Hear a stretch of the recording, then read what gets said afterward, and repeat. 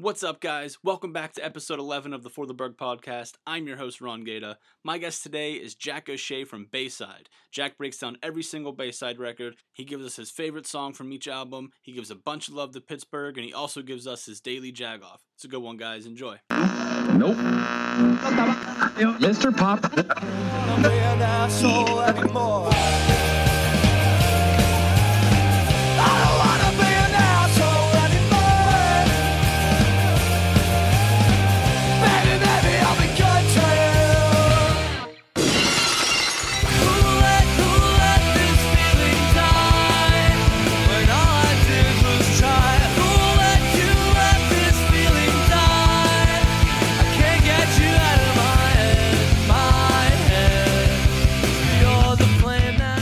All right, guys, I have Jagoff from Bayside. Jack, thanks for joining us, man. How's it going?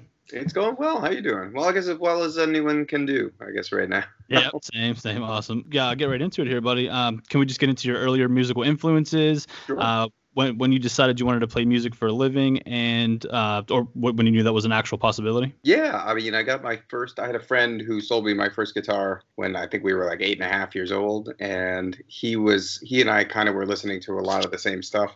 He tuned me into a lot of like hardcore and kind of like harder rock early on.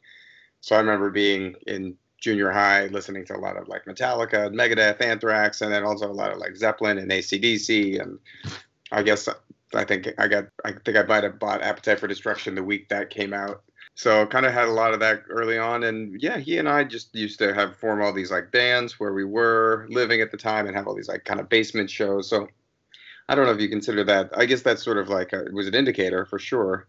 I guess, and as things started to progress, everyone kept playing. All those guys are still, actually, a couple of those guys are in Dropkick Murphys now. And then a lot of them are still kind of in touch with. And yeah, I went through high school and stuff. Wasn't really sure that I was going to do anything with music. I actually went to college to be I was originally pre-med, and then I ended up doing studio arts and English, and was doing a lot of marketing for a while. And then just kind of just not really stoked with the direction that everything was happening. So I had an offer through a friend who I was playing in bands for fun in New England. And one of the drummer in another band that we played with was offered an opportunity to play drums for Bayside. And then he said, hey, they might be looking for a guitar player. They might be getting signed. This is something, if you're interested in doing it, we could take a couple years off your life and just go check it out and try that. So even at that point, I wasn't sure that I wanted to do this for real, but figured I would give it a shot. And then that was 2003. So, flash forward 17 years later, like, oh shit, here I am.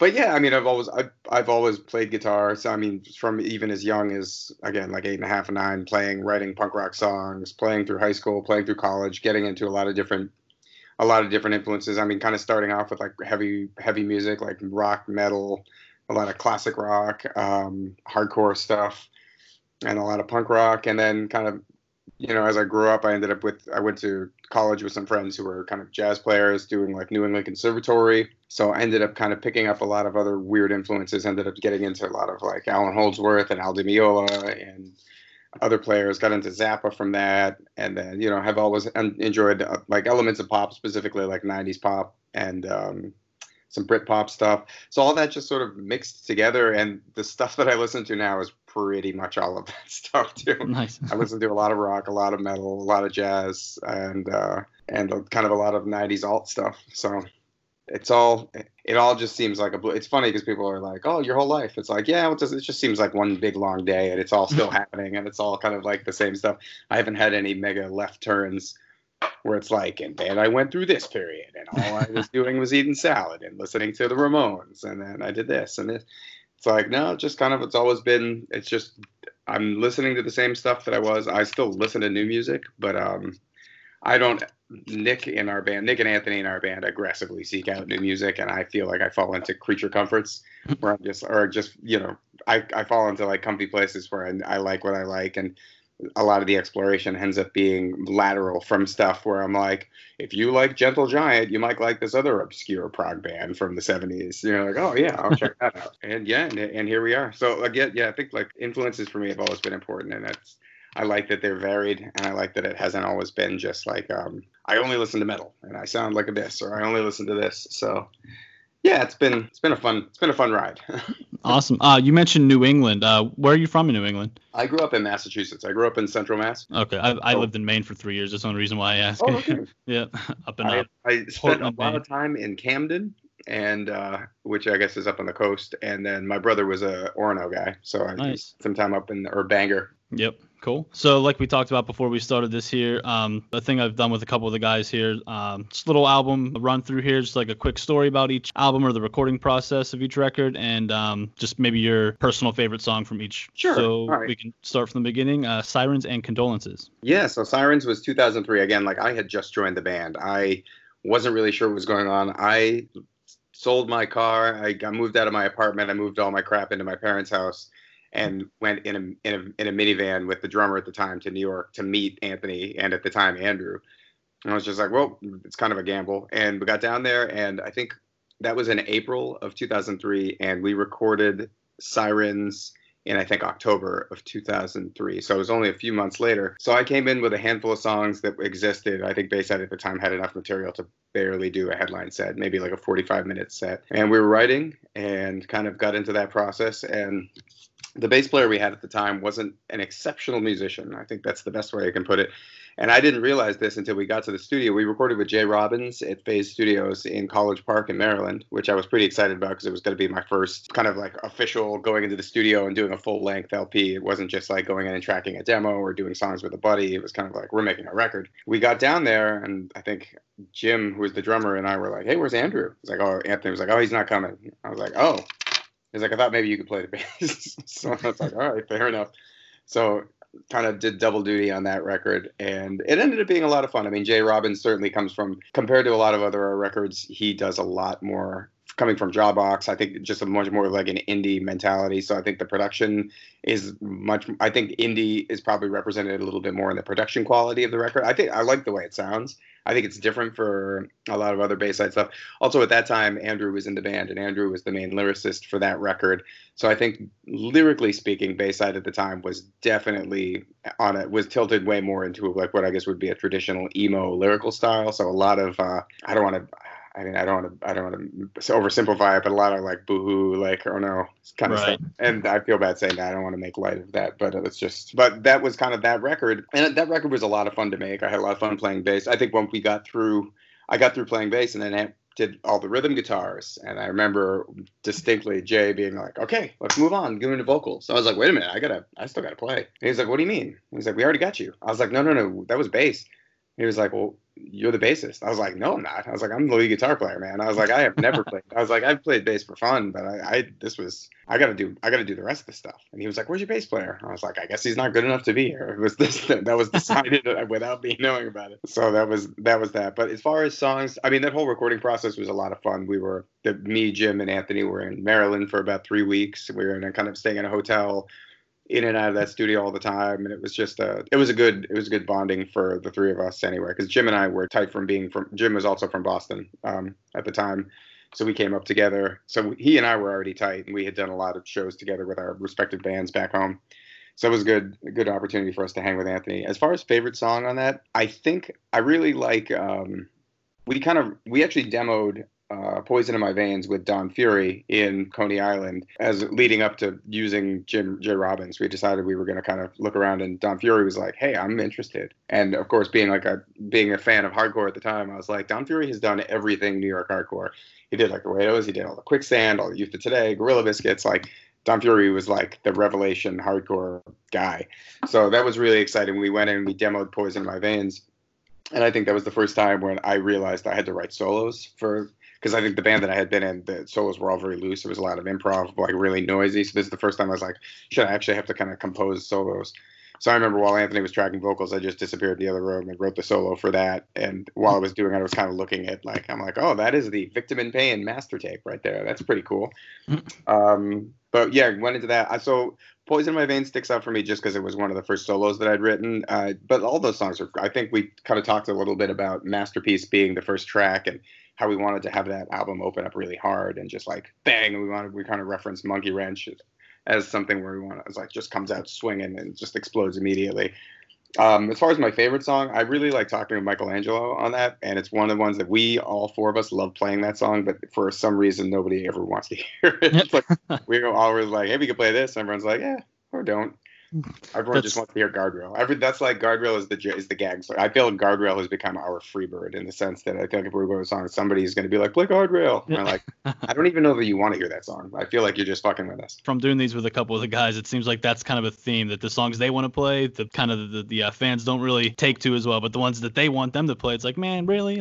That's moving on to the next album here, the self-titled. Yeah, so we finished that cycle in end of 2003, 2004. And at the time, our drummer and bass player were just not feeling touring. I think Jim, who at the time was like, hey, we had talked about maybe just doing this for like a year or so and then getting out. He's like, I think I'm going to do that. And I was like, I'm really enjoying myself, so I'm going to stick around. And then I remember Anthony, we had just finished a tour with Fall Out Boy, and I think Jim and Andrew were both like, we're out. So it was me and Anthony sitting in a room. I remember we were at we just went to go get some food. And he was like, what do you think? I was like, it kind of depends on who we get. And then I think Anthony was working at an Urban Outfitters, and he met Nick, and then Nick knew John Beats. So a couple weeks later, we were just sitting in a room with Nick and Beats, and I was like, this feels really good. So we kind of immediately got into working. We were in some crappy rehearsal space in Long Island, and we just started banging out what would become self-titled. And that was, I think that whereas Sirens was a little bit more indie, I think with this, I was kind of really leaning into the more heavier aspect of it, and still trying to maintain like more of a rock or more of like a melodic rock element. So I didn't want to go full tilt, but certainly with some of the solos on that, I think that there are songs like, I think with like Devotion and Montauk being like just the heavier songs in general, and then having more kind of intricate solos on there, kind of catching my stride in that respect. I think that one was a lot of fun. The producers we used for that were Shep and Kenny, which is like a team. They ended up they came almost exclusively from a pop world. They had done a lot of pop stuff, and they were looking to get out and kind of start doing more rock. I think they had done, their rock credits were stuff like, I think they had done like Marcy Playground. So rock, but still kind of way with a real pop leaning. But like, they'd done like Mandy Moore and LFO and things like that. So and then they were like, we're going to do your record. And I was like, this is a heavy record. I don't know that this is a good fit. But I think Anthony really Anthony's always wanted to be, Anthony really loves pop music, like deeply, like he loves, not like everyone likes pop music because it's candy, it's like, I like candy, but I think Anthony really he really goes in and studies pop music and really wants to understand like a lot of the science behind why it's candy. And I've never really cared that much. I'm just like, yeah, fuck it, I don't care. But these guys were pop, and I think Ant really took a lot from them as far as like production and songwriting and stuff like that. So there are certainly elements, their influence has rubbed off. And we did a few records with them. So we went in, they had their studio was in Manhattan. So we all basically rented small apartments in Manhattan for a few weeks. And that was, my first experience of really living in New York City. And John and Nick were new in the band. So we had a blast. I think we went in with the songs. We had just been kind of hunkered down in a practice space writing. And then we were out recording and going out in New York. And that was a really fun time. And that record was fun. It was a little stressful. I had growing pains in the band as well, because I was pushing myself to do more solos. I was trying to get more technical and probably push things heavier. And I fought the producer a little bit because, again, coming from a pop world, he had no idea why I wanted to put in like, why should there be a 16-bar solo in here? Why should that happen? Why don't you just play? Why are your leads moving so much? Why don't you just play like dan dan dan dan dan? I was like, man, that's not me. That's not it. So we kind of butted heads a lot, and we fought, and eventually we compromised and came up with some good stuff for that record. As far as favorite songs, actually, this is embarrassing. I have to look. That's a gray area. I got to figure out what songs are. I don't want to be like, my favorite song on this record is this, and then you're like, that's not someone calls it out. Yeah. Yeah, I'm like, sorry guys. That always blows my mind. People are like, you know how to play every Bayside song, don't you? I was like, no, I don't. I mean, right. I do. It would just take me a little while to figure it out. Some fun stuff. Okay, so Hello Shitty, the intro to Hello Shitty, and there's like a little, like that little sound clip of like New York City. I had a little like mini disc recorder that I spent while we were recording, just wandering around, like getting little audio clips of the city. There's like some subway noises in the Montauk pre-solo part. So there's like, that was kind of a fun thing. Let's see.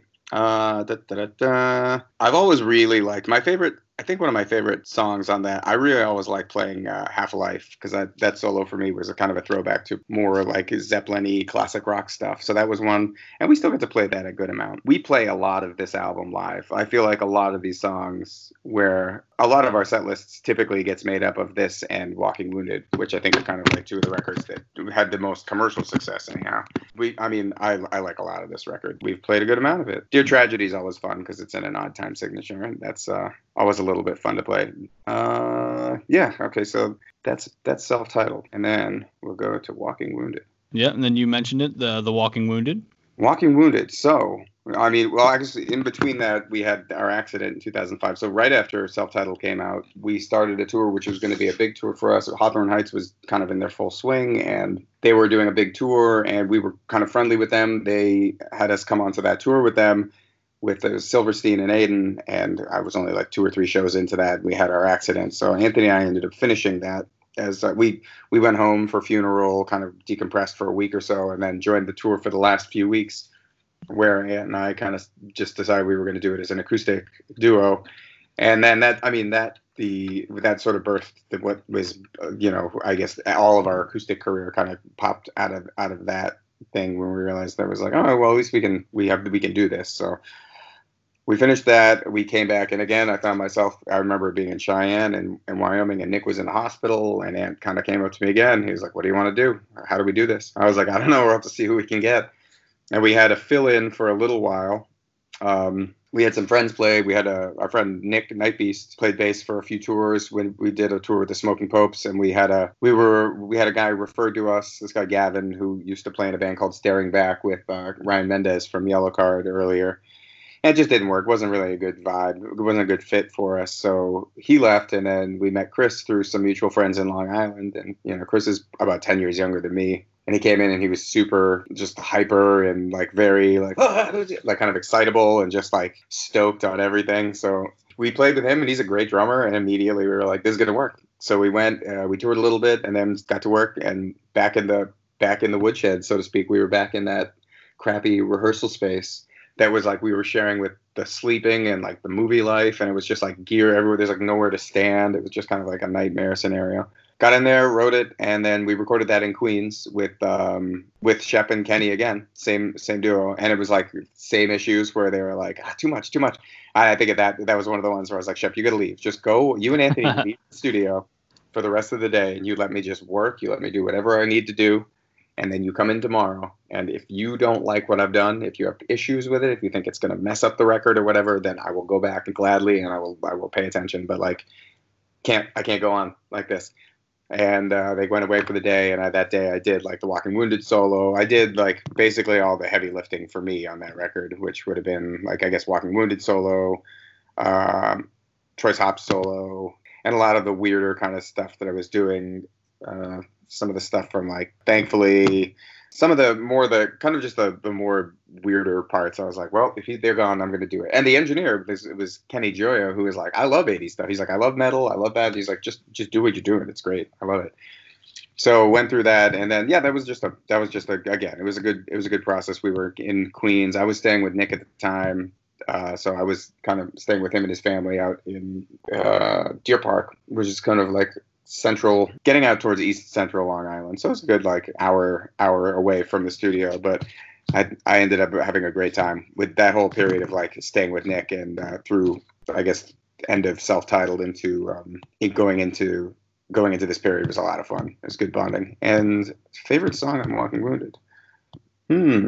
I'm going to go with Choice Hops. I use that. I reference that a lot. There's a ton of that solo is like such a mashup of a bunch of different guitar solos that I always really like. There's like some Jake E. Lee and some Mark Knopfler in there, and probably a little bit of Randy Rhoads, but that was a fun one for me. Awesome. So, yeah. Then we had Shudder. So Shudder was Shudder's next. Last Victory record. And we were about, this was going to be our last record on Victory before our contract expired. And Victory offered us an opportunity to do a live record and release both Shudder and the live record on the same day, which we thought was weird, but we were like, sure, whatever, let's do it. So we did Shutter with Dave Schiffman, who is the producer. He's done a ton actually. He has a crazy amount of credits. At the time, he'd been Rick Rubin's engineer for a long time, so he had engineered a lot of like Red Hot Chili Peppers, and like I think what he had personally done though, he had done a lot of like the Mars Volta stuff. He's actually in recent years, he's done a lot of the Pup stuff.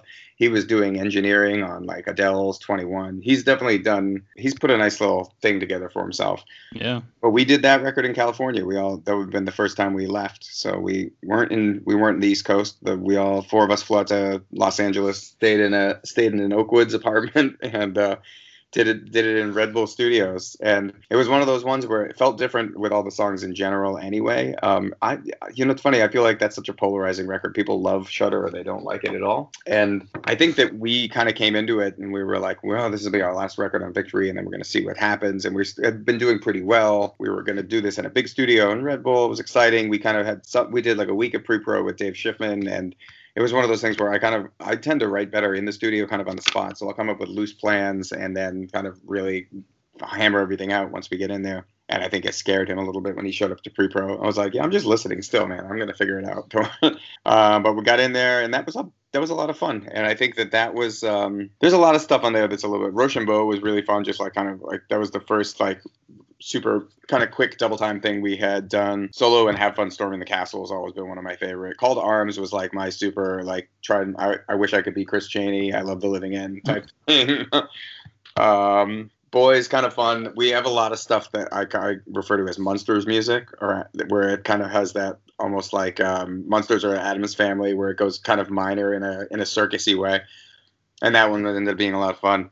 Victory ended up picking No One Understands as a single for that, and it was one of the ones where we were like, it seems too poppy, I don't think it's enough. We've kind of learned as we go that the more poppy the song is, the less likely it is to be a single. We should just go for something weird and let people figure it out.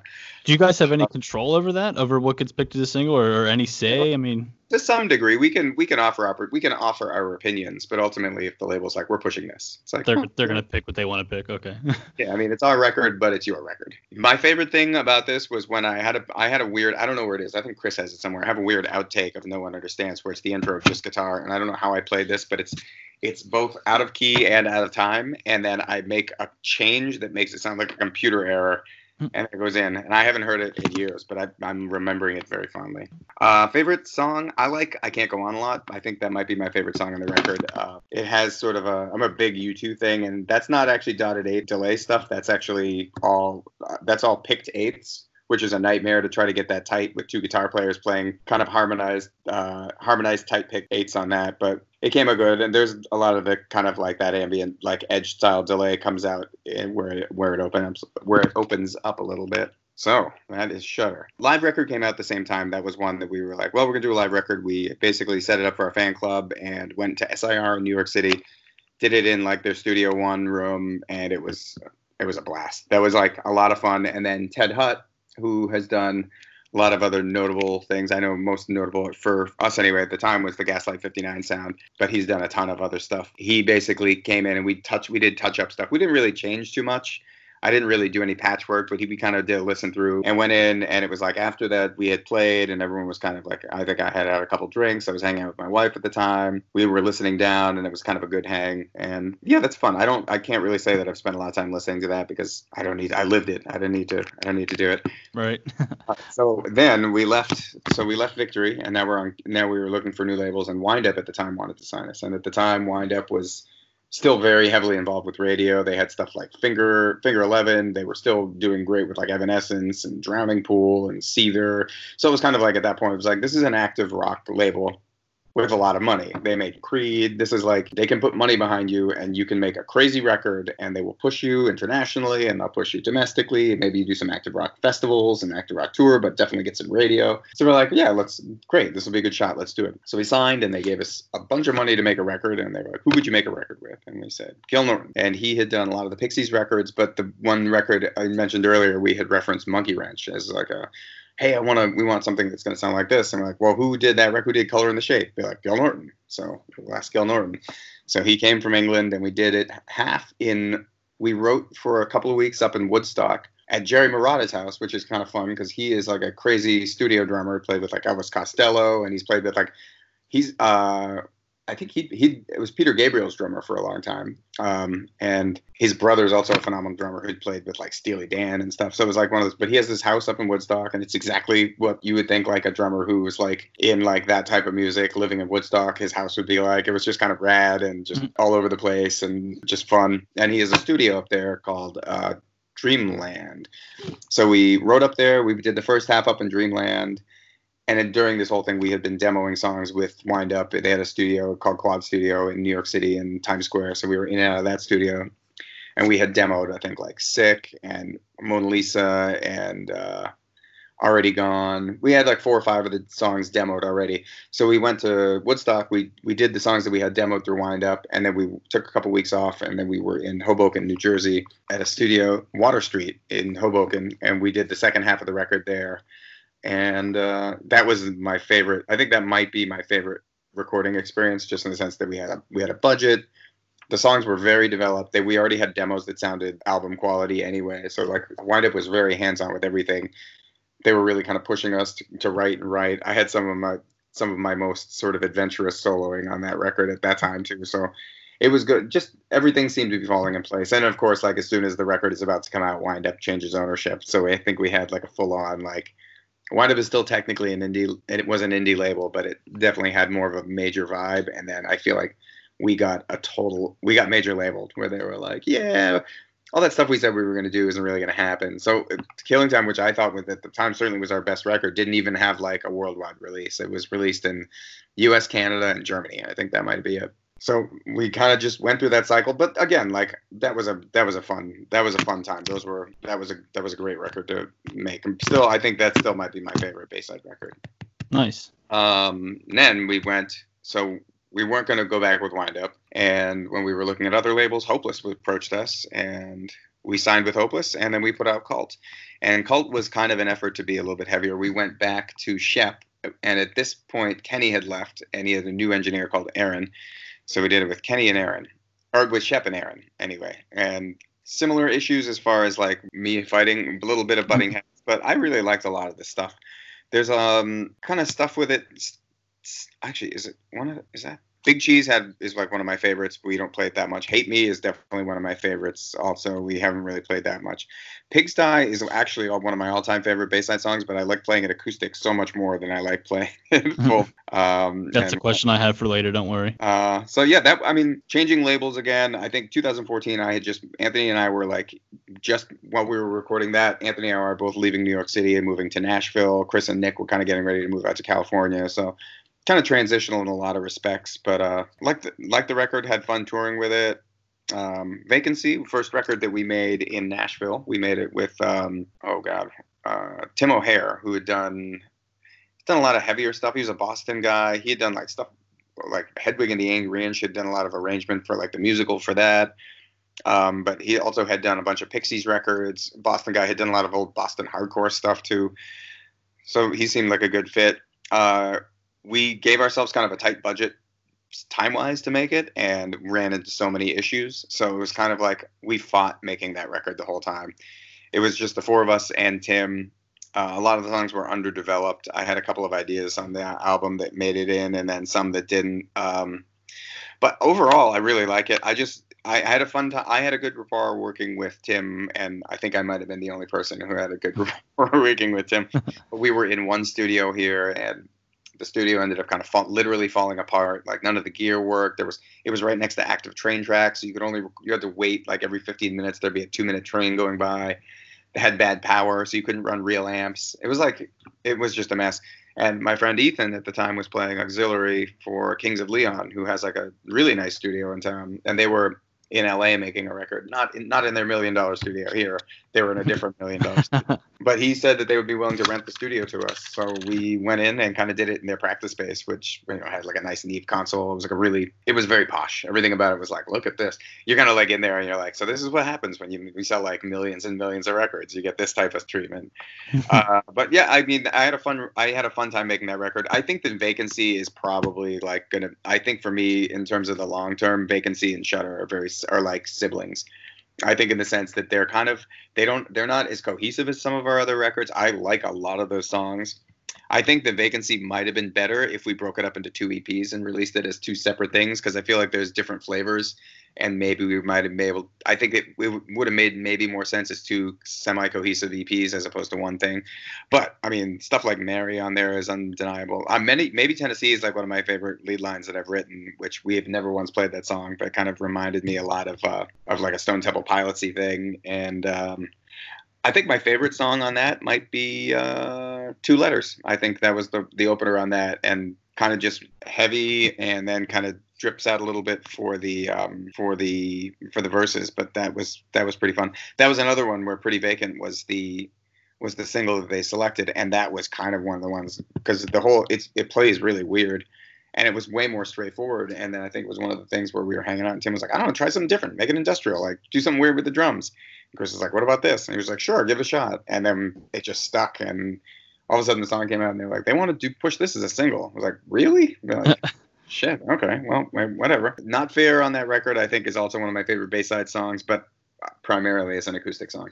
Awesome. So move on here to Interrobang. And Interrobang, again, like, I think Interrobang and Killing Time for me are number 1, 2 as far as my favorite Bayside records. We did this with Cameron Webb in California also, and this was very rehearsed. We had been writing and demoing together. A lot of the songs have been put together prior to that, and Cameron definitely has a discography of a lot of heavier music, and we had known from the beginning that this demanded to be heavier. We really took a step back, and we're like, well, look at what we play in our shows. Like, most of the stuff, like when people are like, you need to play this, it's like, we have to play stuff like Montauk, we have to play Devotion, we have to play this. It's like all the songs that we're talking about, like not being able to not play, are kind of like faster and heavier, and kind of like more, you're pushing your vocal, you're really kind of like, get pissed, like think about being mad. So a lot of that was born out of that sentiment. And yeah, Cameron did a great job. He was amazing to hang out with, and he did a really good job of extracting performances in a way that didn't feel off-putting or forced. So my working relationship with him was dynamite. I had a really good time with that whole process. Anthony and I were just living in an Airbnb out in Santa Ana, and Chris and Nick live only a few miles away from where the studio was in I think the studio might have been in Costa Mesa, but everyone was like real close together. So, and the studio's it was very functional. It was not like a luxurious studio, but it just felt good. It felt really homey. We did drums for that record at Dave Grohl's 606 studio in Northridge. It was actually a lot of fun. Cameron had done almost all of the Motorhead stuff in the last 15 years prior to him passing. So he had, I think at some point he had done some recordings at 666 with Lemmy, with Dave being a super Motorhead fan. So he had some sort of connection there, and he's like, do you guys want to track drums here? I might be able to get it cheap. And we're like, yeah, I'd love to see it. So we got there, and it's like the whole like, would you like to see all the stuff? And we're like, yeah, of course, show me everything.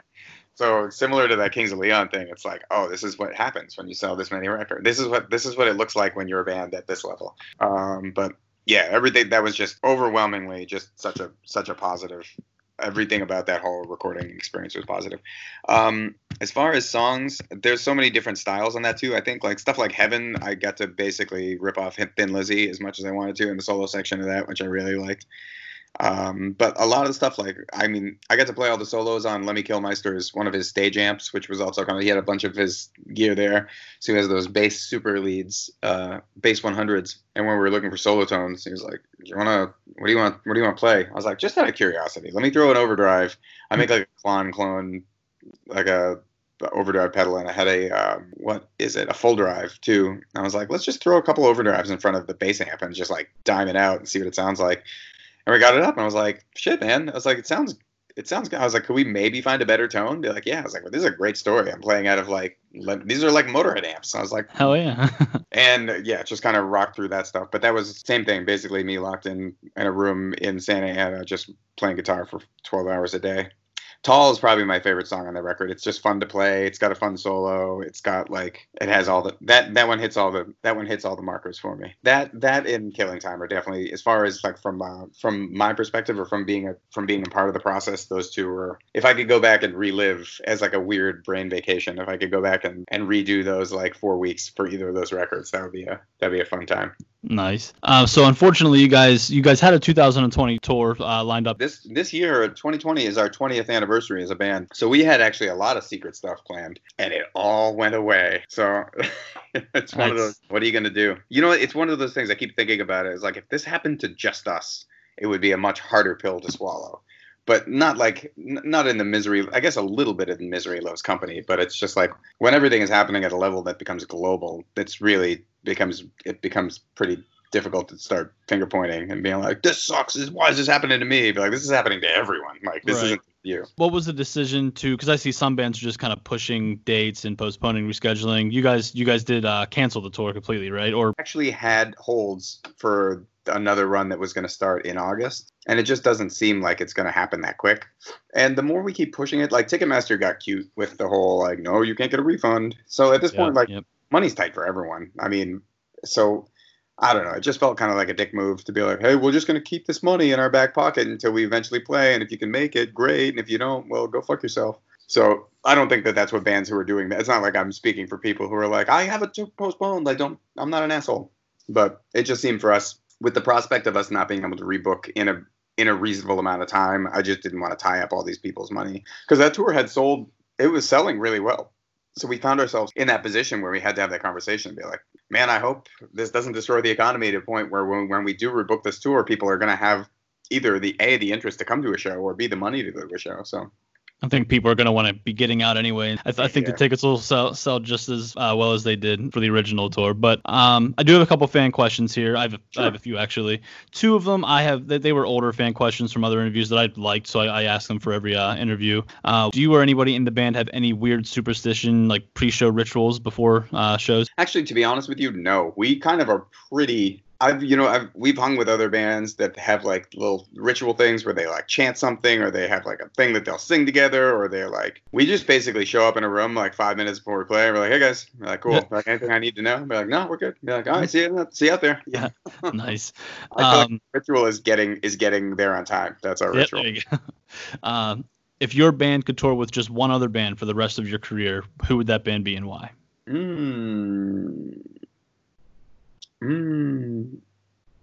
You know what? There are bands that I would really like to tour with that I think that there are bands like Rise Against that their fans have no idea that we exist, or bands like Coheed and Cambria, where I'm like, I feel like those fans might get more of a kick, because I feel like overwhelmingly, I think I get from a lot of people who see our band for the first time or were exposed to our band who had no idea. They're like, I just saw you like on Victory and knew you were affiliated with these bands. I assumed you sounded like this. And we're like, no, we don't really sound anything like that. We're like, no, you don't. And then, especially it's like specifically for guitar stuff, they're like, oh, no, you're not like just like a 3-chord band. I was like, no, not at all. No, I wish I'd known. Like I always just blew you guys off. So I think that there would be some merit in going out with a band like Rise Against, who is like a heavier band that plays like, or like Coheed, that's probably, an element of prog in there as well, who also has maybe Coheed that doesn't have like a traditional vocalist, in the sense that unless you're a Mega Rush fan or something where you're like, oh, Geddy Lee, or like kind of a unique timbre, because I think Anthony definitely has like a unique voice as well. Mm-hmm. I think with a band that like that, who has maintained something that's like interesting or has an aesthetic that is similar to something that we have, that we have not been, but somehow has remained underexposed in some respects. Yeah, I'm not trying to be like, I'm not misunderstanding it and being like, we're the biggest band in the world, nobody's ever heard us. I'm like, I understand there's limits to this, but I do think that we have future audience members who have never heard us before, and I think that's been the big challenge, is just figuring out like what are the people who would like our band listen to, and where would we go from there? Because I mean, certainly there are bands that I would love to go out with just as like, you're our friends. Mm-hmm. Actually, that's probably more the question than like. No. That was a good answer though. Either way, but I like that answer though, to a band that would bring a new fan base in, but you still kind of sound similar. But yeah. I mean, I've met a handful of the Rise Against guys, and we've like a ton of mutual friends. And I was like, they're all sweet dudes, and I would love to. I think maybe, and yeah, well, let's see. I've seen Coheed, and I'm like, this would be an amazing tour. I'd love to do this, but just one of those things where it's just someday maybe. I mean, it's kind of I saw Coheed with Taking Back Sunday. It was kind of like that. Like I just wouldn't think those two would really tour together. That I don't think they have the same exact sound, and I think they're two different fan bases, kind of to an extent. And it worked. I mean, yeah. Well, I mean, we've toured with TBS a couple of times. That's like one of my favorite. They were definitely one of my favorite bands to tour with, as far as just the general like getting on. And actually, from a friend standpoint, if I had to tour with one band forever, it might be Amberlin. We had done some touring with Amberlin back in the day, and I think that those guys are considering that they haven't even been a band for 6 years at this point. I still feel pretty close to most of the guys in that band. And we had on our last run when they had done that show with Under Oath in Tampa in an arena. We were excited because we knew we were going to be down around the same time. It was like, you're going to be home, we're going to be through, and then it ended up being on exactly the same night. And we were like, well, there it is. There it is. But, the next one here, those were the two that I ask every show now. But the next one here, do you know the story about the band name, the origin about going to a Newfound Glory show and having a demo to give? I know you weren't in the band at the time, I guess, when that would have happened. But what do you know about that story? I think it's probably true. I think that they recorded, I think Anthony and 3 other people that I may have met once a long time ago kind of did a just by the seat of the pants demo. And we're going to see Newfound. And I know Newfound Glory has been one of Anthony's favorite bands forever. I mean, talking about a band that really incorporates like heavier music, like pop punk, but like also really coming from a melodic sensibilities place that's way up there.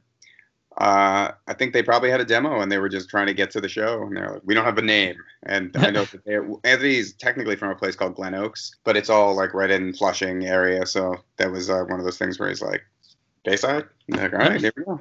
Nice. The next one here, the difference between recording an acoustic album versus a traditional album, what goes into the process of each there, and then are there any plans for another acoustic album?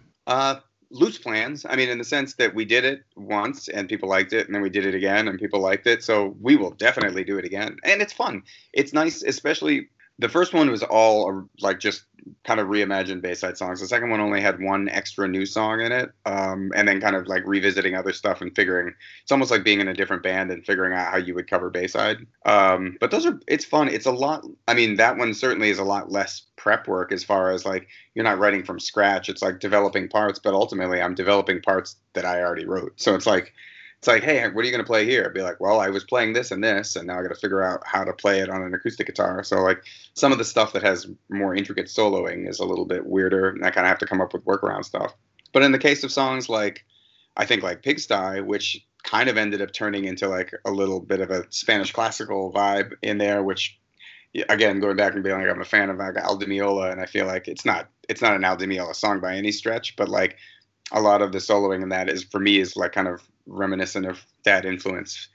And I just feel like that song plays out a lot better. Stuff like Not Fair, which is an acoustic one that was kind of born out of Vacancy as well, was one of the ones where I feel like that just took on a totally different life as an acoustic song. It almost has more of like a French gypsy vibe thing to it, more so than kind of like just a blasting rock and roll thing.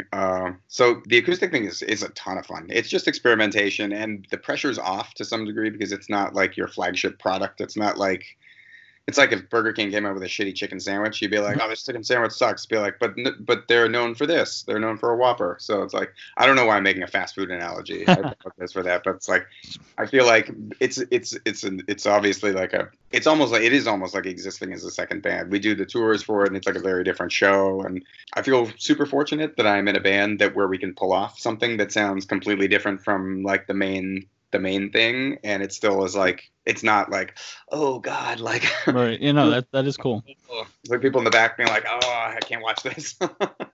So it feels good now, but we will definitely do more acoustic stuff. There's other things we've done, cover record. We did a cover EP, and that's all stuff that we'll do again. It's just a matter of kind of timing. It's like everyone's, Anthony and I live here in Tennessee, and Nick and Chris live in California, and Anthony has a daughter. I've got a couple kids. So we have a lot of time this year. Maybe we'll see, now that we're not touring. So it might be a good time for that. Kind of a follow-up to that. I know you mentioned doing acoustic tours, but are there any songs on just your traditional tours where you only play acoustic versions of those songs that aren't already acoustic? Megan was one of the ones, actually. We've only played Megan as a full band a handful of times, but typically that would just be something that Anthony and I played. We had done it when, or actually, no, we definitely didn't do it when we were on tour with Popes. That would have been a little bit embarrassing. But that was one that we kind of recorded acoustic, I think, for our first record, and we primarily played that as acoustic, even during a regular show. Don't Call Me Peanut, obviously, is mostly Anthony doing that, but if I don't have an acoustic guitar with me and we're playing it in a live set, I'll just kind of clean it up and play the leads on a clean. And stuff like with Mochiano, I think for a couple of tours, I had actually brought a mandolin out with me to kind of do the outro lead stuff on that. But I'm trying to think of other songs. Not Fair, honestly. I think the probability of that showing up in a full set as a full band is slim, but I can't imagine playing an acoustic set and not playing that also.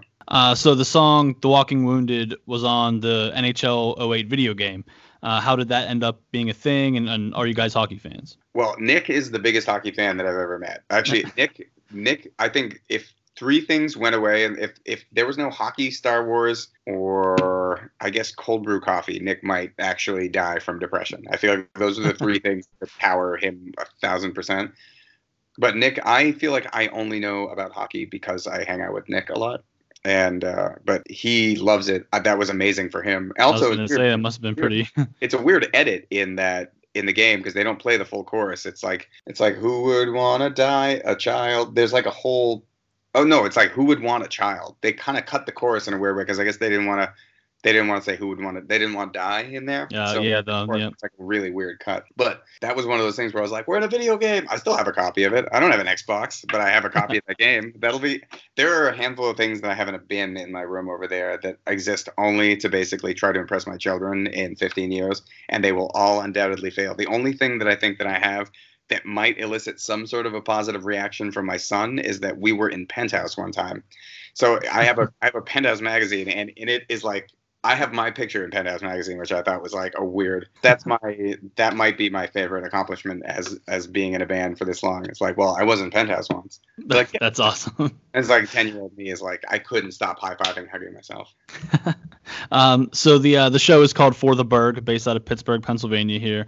Do you have any favorite venues or cool show memories, or any places you guys would like to go out, to hang out or eat or anything while on tour in Pittsburgh? Actually, we filmed the video for Duality in Pittsburgh on a cold and run on, is it first, right up by pretty much right off the river. And it was freezing, and we filmed it all outside at night. It was like January. It might have been like 15, 20 degrees out, but that's all filmed in Pittsburgh. But we have we're super good friends with the Punchline guys. That's one of the bands that we've toured with forever. So nice. We've known them for a long time. So going through Pittsburgh has always meant hanging out with them. We're friendly with the Anti-Flag guys as well.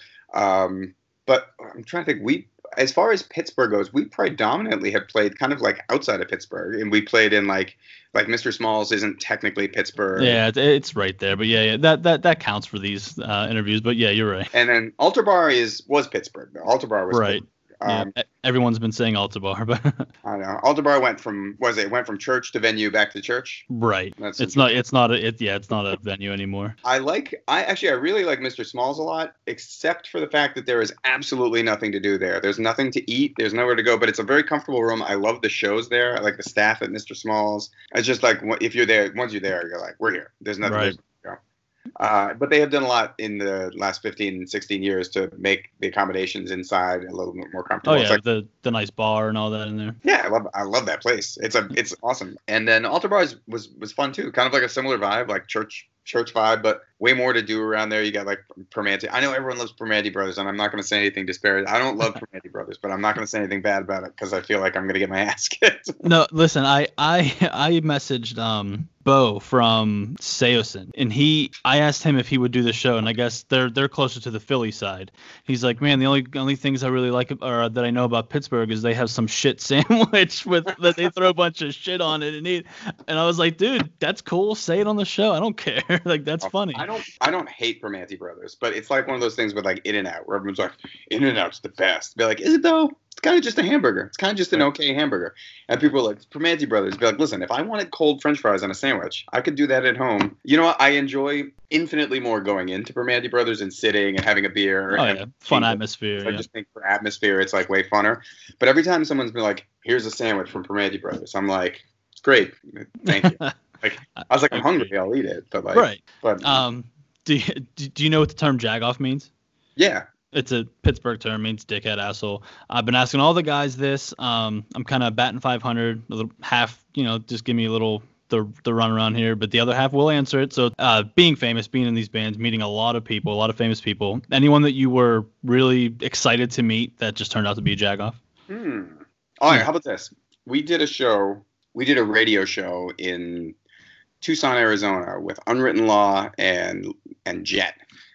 And everything about the show was going to be fun. They were like, it was like a radio show. So they were like, we're going to pick you up in a limo at the airport. We're going to drive you to your hotel. And we're going to come in. And we had backline gear because we were all flying from New York. And I guess someone had gotten in touch with Unwritten Law. And they had agreed to split backline with us. And then we got there. And nobody in Jet or Unwritten Law would even look at us. And then like after we got there, we're like, what gear are we going to be using? They just basically were like, you're not using our gear. You got to go figure out something. So we ended up scrambling. I was like, you know what? Fuck those guys. I don't know them. And maybe they're super nice and maybe there was a misunderstanding. But like at then they were like, you can use our gear. No, you can't. But you're in Arizona and the show's tonight. And what are you going to do? I was Figure it out. Yeah, that's definitely a good answer.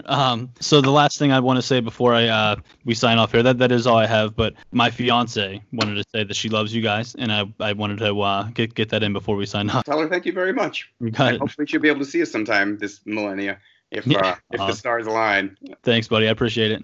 Hey, my pleasure, man. Thanks for having me. Nope. All right, thank you guys for joining me for episode 11 with Jack O'Shea from Bayside. Join us next time. I'm going to have Dan Jacobs from Atreyu. Don't want to miss that one. Thanks, guys.